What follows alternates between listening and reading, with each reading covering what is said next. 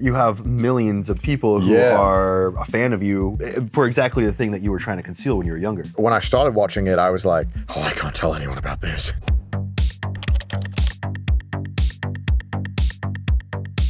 This episode is sponsored by BetterHelp Online Therapy. Visit betterhelp.com/Padilla because sometimes existing is exhausting. And if you want to watch this episode completely ad-free, no sponsorship, completely uncensored, click the join button down below to support this channel.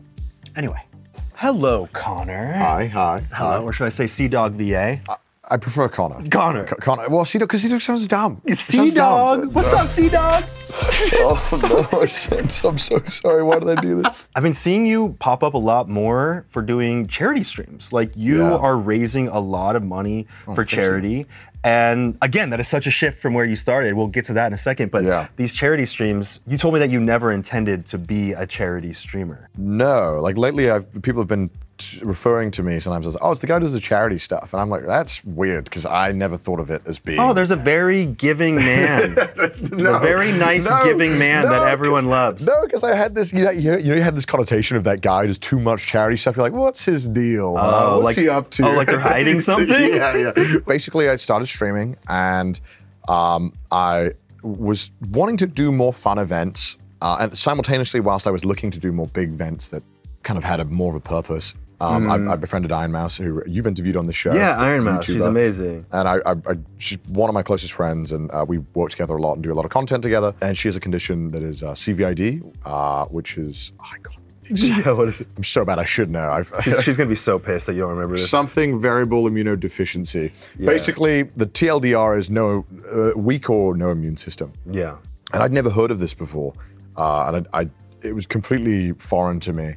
And I wanted to learn more about it, and it was fascinating, but at the same time, it was very heartbreaking. And I wanted to I wanted to do something to help a charity that helped her. And so it kind of just came full circle, and I harassed these charities that were they'll admit it, they were kind of like boomerish charities. And I was like, hey, I will give you $100,000 right now if you sign up to this thing. And then sure enough, I did a charity thing like a week later and raised, I think, $50,000. So I owed them a little bit of money. Yeah. And then it kept kind of creeping up where I would kind of have these event ideas or these ideas to make video stream ideas. And it was like, it only really works if we have this charity event, which I'm more than happy to do. So we had the cyclothons, which were a lot of fun. Yeah, where you cycled across Japan. Yeah. You did it last year for what, 8 days straight? Last year we did it for 8 days straight, and this year we did it for 9 days straight. And last year you raised $320,000. This year over $500,000. Yeah, which was crazy. Was that 10 days this year? It was 9 days this year. Okay. And maybe we'll do another one. I got to see if my legs can hold up. You're willing to go through with that torture because it was for a good cause. Yeah, it's for a good cause. It's fun, and people love watching it, and I need exercise, quite frankly. Oh, true. And what better way than turning 9 days of constant exercise into content? Oh yeah, we also had a heart rate monitor and a Fitbit the entire time on the screen. So you can see my live calorie burn. That's getting over 200 beats per minute. I think you need to take a quick break, sir. I don't know how healthy it is to be over like 140 heart rate all day, but I think it was roughly like that, for all day. I don't know what that does to you. Growing up, were you always into, did you imagine that you would ever be doing such big charities and stuff like that? No, fuck no. I'm British. We're like, I will give £5 to this. We do charity bake sales and stuff. And I was never into it or anything. Yeah. I was like, I want to get video games. I don't have enough to help a charity. What the hell? Yeah. And I always tell people as well when they're watching and stuff, I'm like, hey, if you're a student or you're growing up, don't give anything. Just worry about yourself. Get yourself in a position where you can grow, you can be financially stable, so then you can start giving back. Yeah, I feel like there is a percentage of the population, when they see people doing charity streams, they just feel bad. They're like, I want to help, but I can't, or I'm not in a position to. I don't think it's necessary. Just watching is a huge help. Yeah. Being a part of that show and just watching it is worth so much, and you don't realize. There's a lot of people who are like, I don't have enough money to pay for rent, but I want to give some money. I'm like, what are you doing? What are you doing? Pay your goddamn rent. Are you insane? Be financially stable. And I like to think that in life that we're so fortunate that a lot of people are very generous and help us along the way. And I think it's very important that when you are financially stable, to give back and to make sure there is something that you're always doing to kind of, make sure other people can also get to that position that you're in, hopefully, or just have a better quality of life. I think that's only something I came to appreciate as I got older, which obviously happens, which is unfortunate because when you're like 20, you're like, I don't know, I just want to have fun. I want to be able to buy things that I want and stuff. But I think as I'm getting a little older and I'm becoming more financially stable, thank you, YouTube. It's something I've been more considerate about. What was your life like growing up? I think I have a pretty normal upbringing. I don't know. It's but so weird. You had a Wales upbringing, right? Yeah, so I'm from Wales, which, do you know where Wales is on the map? Near the UK-ish. It is. Technically, it's in the UK. Oh, shit. And yeah, so I grew up in Wales and I went to a Welsh school, which means that I would speak Welsh all the time. Does it sound like, it doesn't really sound like English, does it? It's completely separated from English. Yeah, it doesn't sound anything like it. What do you want me to say? I can say, okay, I have the party trick where I say the really long town name. You know the one? All right, it's yeah. That kind of sounds like a drunk person speaking English. Yeah. A lot of people call it the mashing the keyboard language. Yeah. Who fucking made that? Were they trying to mess with people? It was a publicity stunt. And it worked because everyone was talking about it. Yeah, it was a publicity stunt. So I went to Wales and we did all that kind of stuff and it was just very small. Like my graduating class when I left was like 20. So it was really small. So everyone knew each other. Everyone knew each other. Everyone's who parents slept with knew each who. other. Everyone knows everything. And so it's really embarrassing. You're like, if you kiss someone, it's like everyone would know. And then everyone's parents would know. And then my parents would find out stuff from other people's parents. I'm like, what? I don't tell my parents stuff. Why are you telling your parents stuff about some embarrassing stuff that happened? So it's really small, but very friendly. But sometimes you kind of feel like the small town mentality is kind of like, you kind of don't gel with it sometimes when you want to, when you kind of want to do more stuff outside of the norm. I mean, growing up, I think I really envied the fact that I wanted to be more creative, but I was very much kind of in that point where I just didn't know how to be because it was never kind of taught how to be creative or how to kind of follow through with that and express that. Well, also it sounds like from what you told me, like people really try to make people like stay where they are. Like that's like British culture in general. Though. Oh, okay. So like standing out is not a cool thing to do. Hell no, no, God no. Like I was really into video games. I played a lot of video games. And it was not considered cool there? That's crazy to me. Yeah, I got bullied for playing video games, which boo me, everyone got bullied, yada, yada, yada. It's my villain arc now. Wait, well, how did you get bullied though? I remember distinctly there's one guy who's obsessed with like spitting on people. And it's the most disgusting thing. What the fuck? He would just go around and he would just spit on you. And I was like, what? Yeah, it's so vile. And now, especially after we've had the pandemic, we're like, fuck, that's disgusting. Yeah, and then maybe you would like, you'd be doing like, it'd be football or rugby day or whatever. Yeah.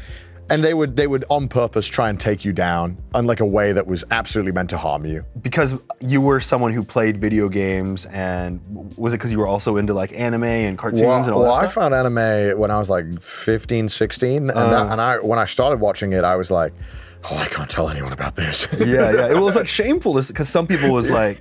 Still kind of is. I mean, some people thought that all anime was hentai. That was what the impression was in my school, and I was I told one or two of my close friends, I kind of was like, guys, listen, I have a secret to tell you. I watched this anime called Death Note, and it's sick. It's not porn. I promise it's not porn. Yeah. And I kind of told them, I was like, yeah, I like this anime. You should definitely go check it out. And they thought I was so dumb. Even though they were like my closest friends, they're like, we don't watch cartoons. We play Call of Duty, Connor. Come on, what are we doing here?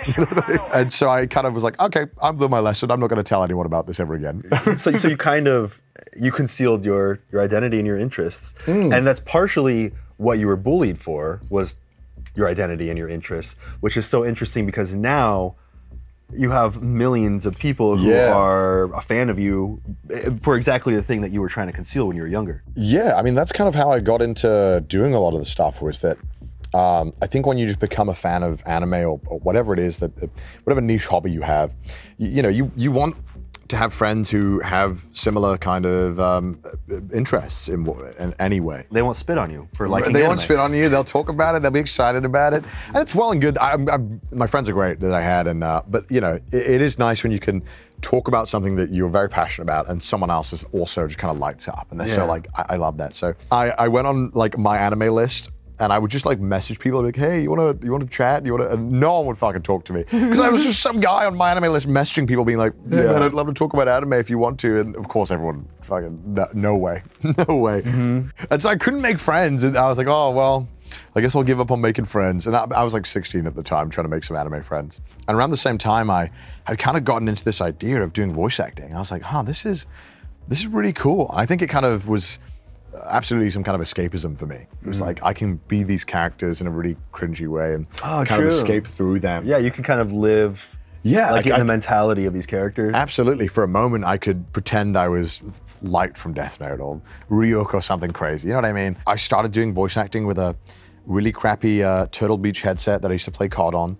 Just directly on it? Yeah, I would literally just like have a blanket over my head and I would talk. It sounded so bad. And I was just obsessed with doing it, and I voiced a bunch of fan projects, kind of like Newgrounds. Anyone would be like, hi, I want to do a parody of Pokemon, and then I would just scream being Charizard or something. Some dumb stuff. Yeah. But it was all kind of like building up to like, you know, learning little techniques, and maybe you would talk with someone who was kind of a bit more on in their journey, and they were a bit more talented, and they'd put in a lot more hours.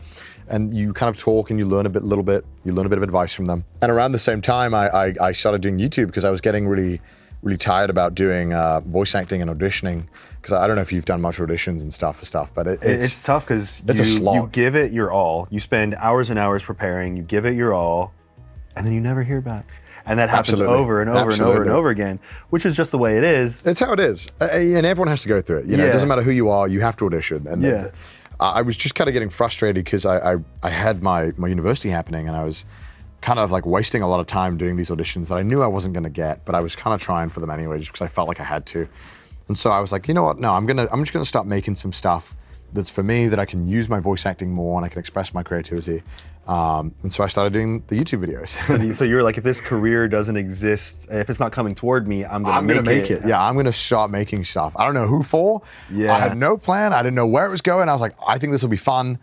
I'll just make it. Like, so is that when you launched your channel with doing some impressions and some prank phone calls and stuff? That was when I released, I think in June, which is kind of when I consider my start. It's like June 2015, I released Sebastian Prank Calls, which is a character from Black Butler, which is this kind of very shoujo anime that's kind of like very appealing towards teenage girls. So you're like a heartthrob. Exactly. I was being this butler who sounds extremely British. Do you want me to do? Yeah. What does he sound like? Yes, his name is Sebastian, and he would talk like this, and he would always say, I'm simply one hell of a butler, and stuff like that. And so I would just call up, and I'm actually good friends with the real voice actor now. You made some videos with him. He's great, he's great. But for so long, I was so worried, because I was making these videos impersonating him, essentially. Yeah. And I know that some of the other anime voice actors were being impersonated on some other stuff, and they were not happy about it. And I was like, man, I hope he isn't pissed about it. Were you making him say fucked up shit? Absolutely, yeah. I was saying, this character was saying horrible stuff. Yeah. And because the prank calls, I was like calling up like the Mormon church and like telling them I wanted to burn down an orphanage for whatever reason. I don't know why. It's not funny, not funny.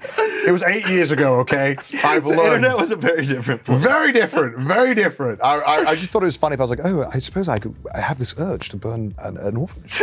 It made sense in the show canon, trust me. It's dumb, it's so dumb. Right. And I would call these these places, and the first video right away, I really wanted it to do well, because I really thought it was funny, as does everyone think their first videos are funny. Sure. Yeah, sure. Yeah. So I started messaging these Black Butler like fan pages on Facebook, which is a thing back in the day. Facebook fan pages were everywhere. Oh yeah. And they'd have like 100,000 followers or 200,000. And I messaged them. I was like, hey, if you share this video, I'll send you voice recordings like the character, whatever you want. And then all of them ignored me, except for like 2 of them, which shared it. I think back in the day, the way YouTube worked, having that big kick right away was enough to kind of put it and if you had a system. video that got posted on Facebook and people from Facebook were clicking on it and going to the video, then YouTube would reward that as outside traffic coming in. This video needs to get pushed more, because then we get more external viewers coming in. And it was crazy watching it go up. I was like, whoa. And so I think in like the first week, it got like 10,000. By the end of the month, it had 100,000 views, which at that time was also like crazy numbers. Yeah. And I was just like blown away. I was like, oh my God, I gotta make another video right now. Because I was like, I'm gonna capitalize on this. So then you became the Black butler, voice impersonator, that's prank all call I did. man. Yeah, that's all I did. So then I realized prank calls are tough. And so I was like, hey, viewers, if you want to get a call from me, send me a number, which sounds really weird and kind of bad now. You just give them a call on their phone. I had like, I had like Skype credit, and I would just call them up from an unknown number. Yeah. And a lot of people would be flustered, or sometimes they would give me their home phones. So the parents would pick up, and I was like, oh, I'm so sorry. Hello, can I speak to your doctor, please? Yeah. I was like some weird British guy. Be like, I'm a demon. I'd love to speak to your kid. That's so bad. It's so many red flags. It's so bad. And I would kind of mash these all together into like these kind of like fast cuts of fun little conversations, and people would like it, and I would kind of do it, and I did that for a very long time. Like a year, I think. I did just that. And then you started moving away from that because you're like, I don't want to just be the black butler impersonator prank call guy. Yeah, it was one of those things that I think a lot of YouTubers get into where they get like stuck in a type of content, and it's really hard to move away from it. Yeah, when your entire audience expects that from you, and you're like, if I pivot, if I try something different, I'm going to disappoint a lot of people, or I'm going to lose a lot, or my views are going to be down. And the way that YouTube shows you your stats, it's like, this video was number 1 out of 10. It's your best ever. And you're like, oh, wow, but I hated making it. And then you're like, I'm going to try something new. And it's like 10 out of 10. This is your worst video. And you're like, oh, in a weird sense. You can't win. In a weird sense, YouTube with this statistic that they show, it's encouraging you to do exactly what you already did and keep doing that.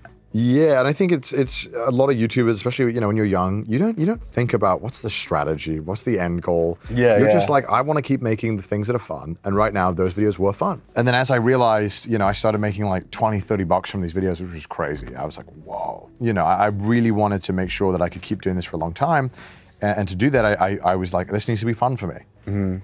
And so I really wanted to find a way to branch away from doing just anime impressions.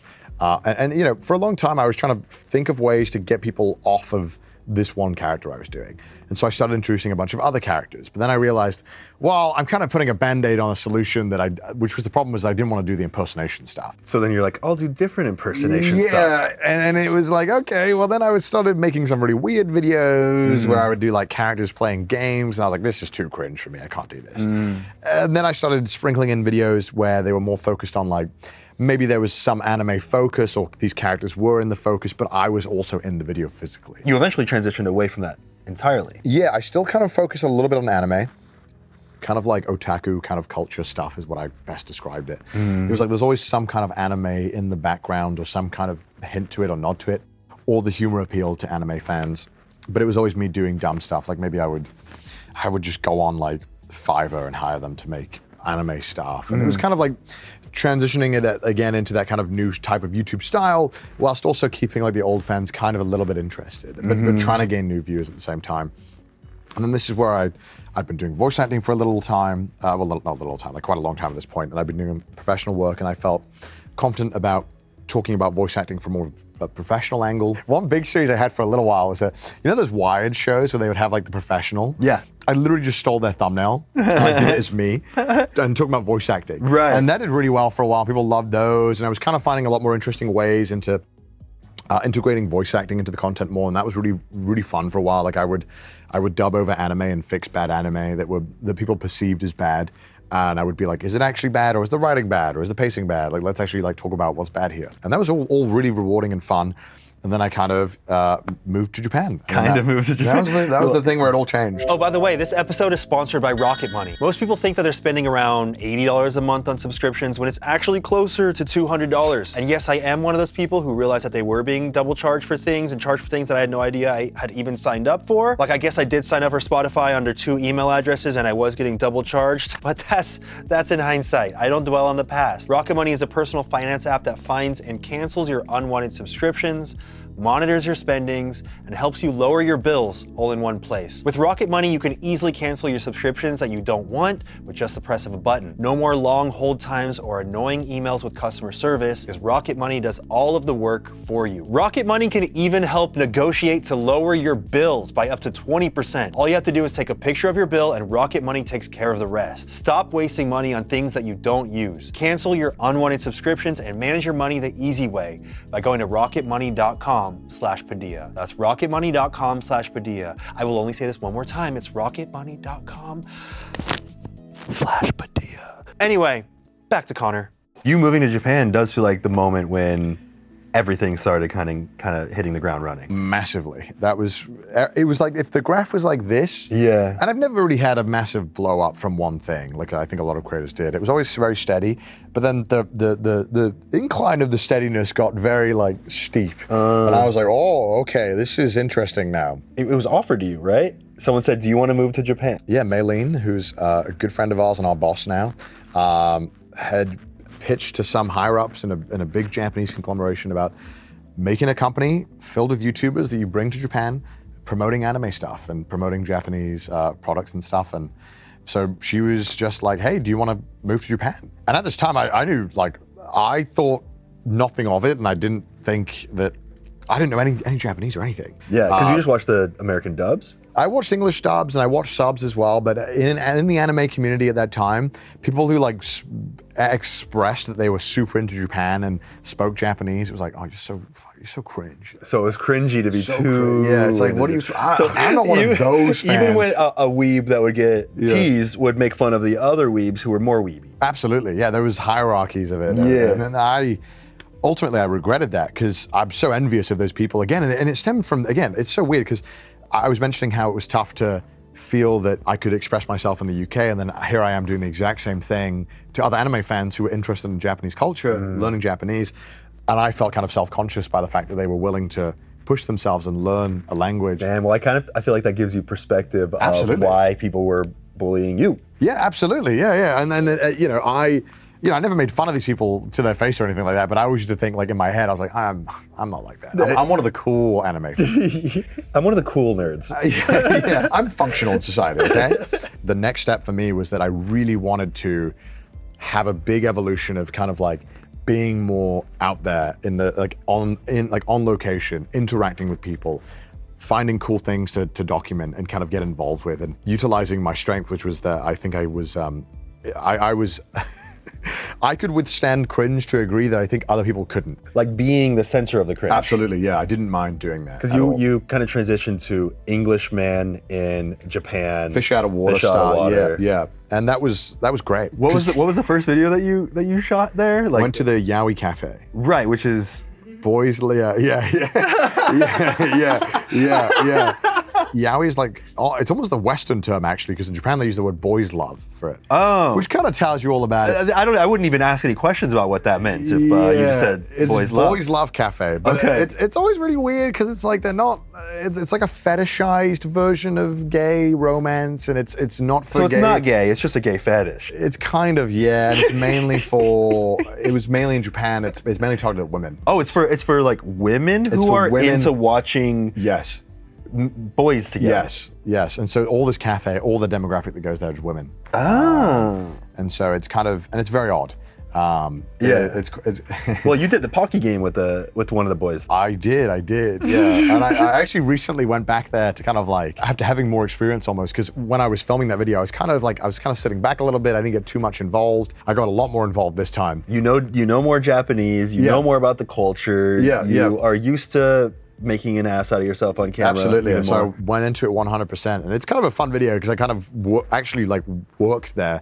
And I interacted with them and did some of the scenes, which was really pushing me on how much cringe I can withstand. I feel like part of the reason that you were able to grow an audience that was so supportive of you just being you is through these videos where you were completely just like fish out of water. Like, I am going to experience these things firsthand without judgment. It was more like you were experiencing it from curiosity.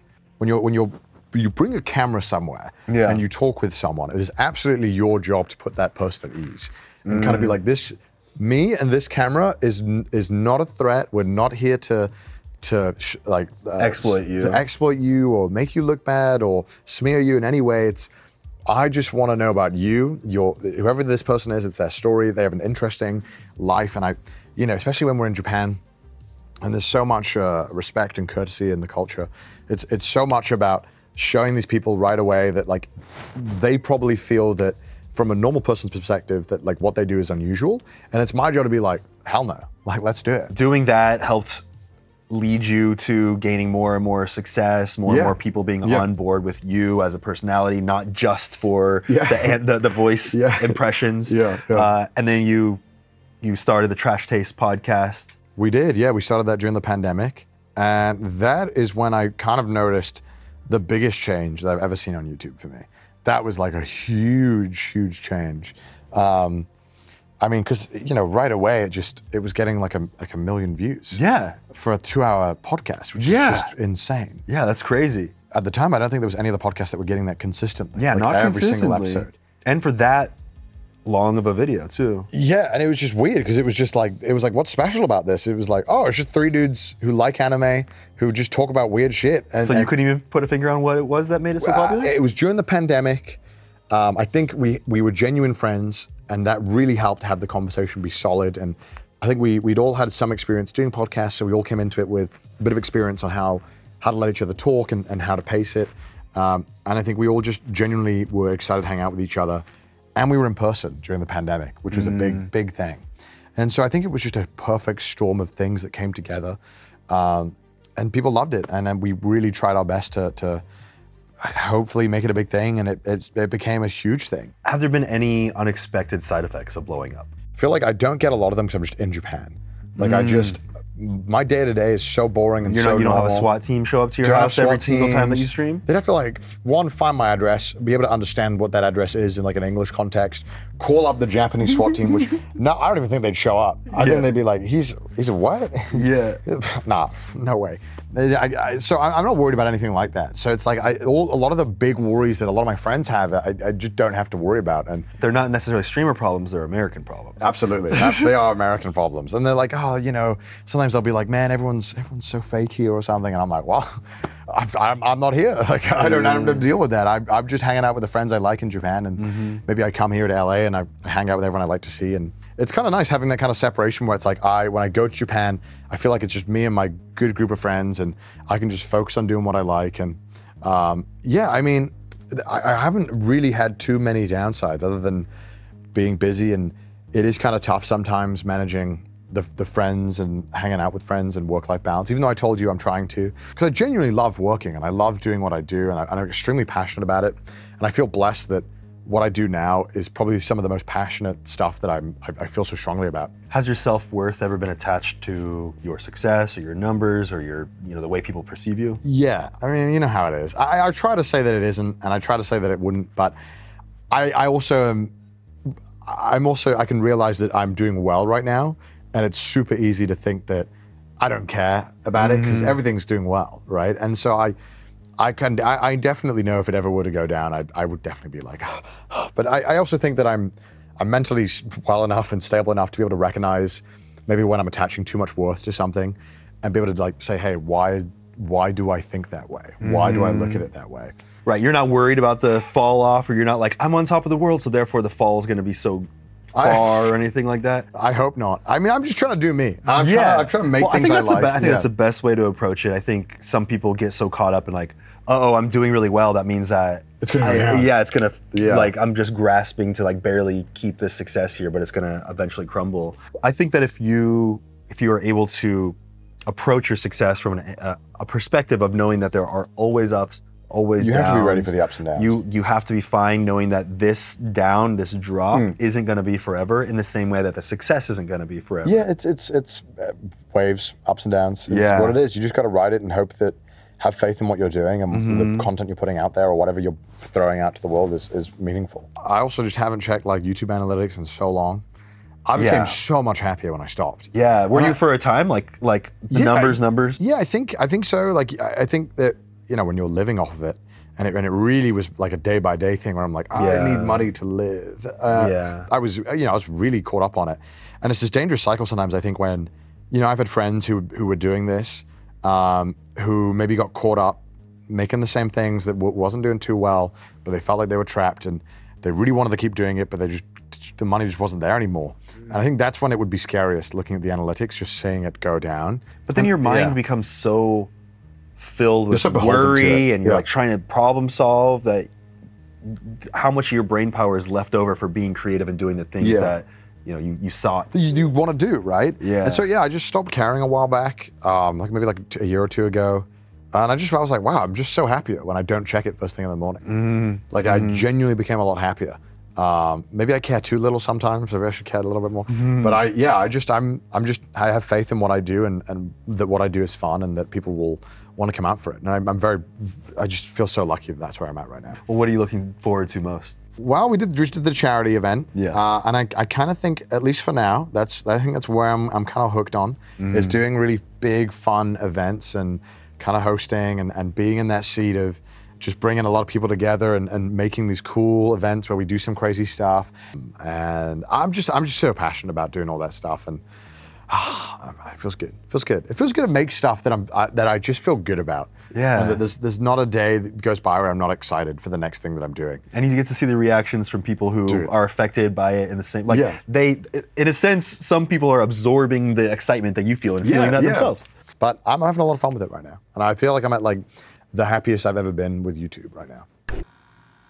Yeah, these chairs are so comfortable, by the way. Thank you. I realized I was slouching, and and they're so comfortable. I've had people be like, those are the most uncomfortable looking chairs in the world. I'm like, bitch, sit in it and see how long you want to sit. You will not want to leave. There's a perfect butt print in mine because I sit in it when I don't need to, because it's my safe place.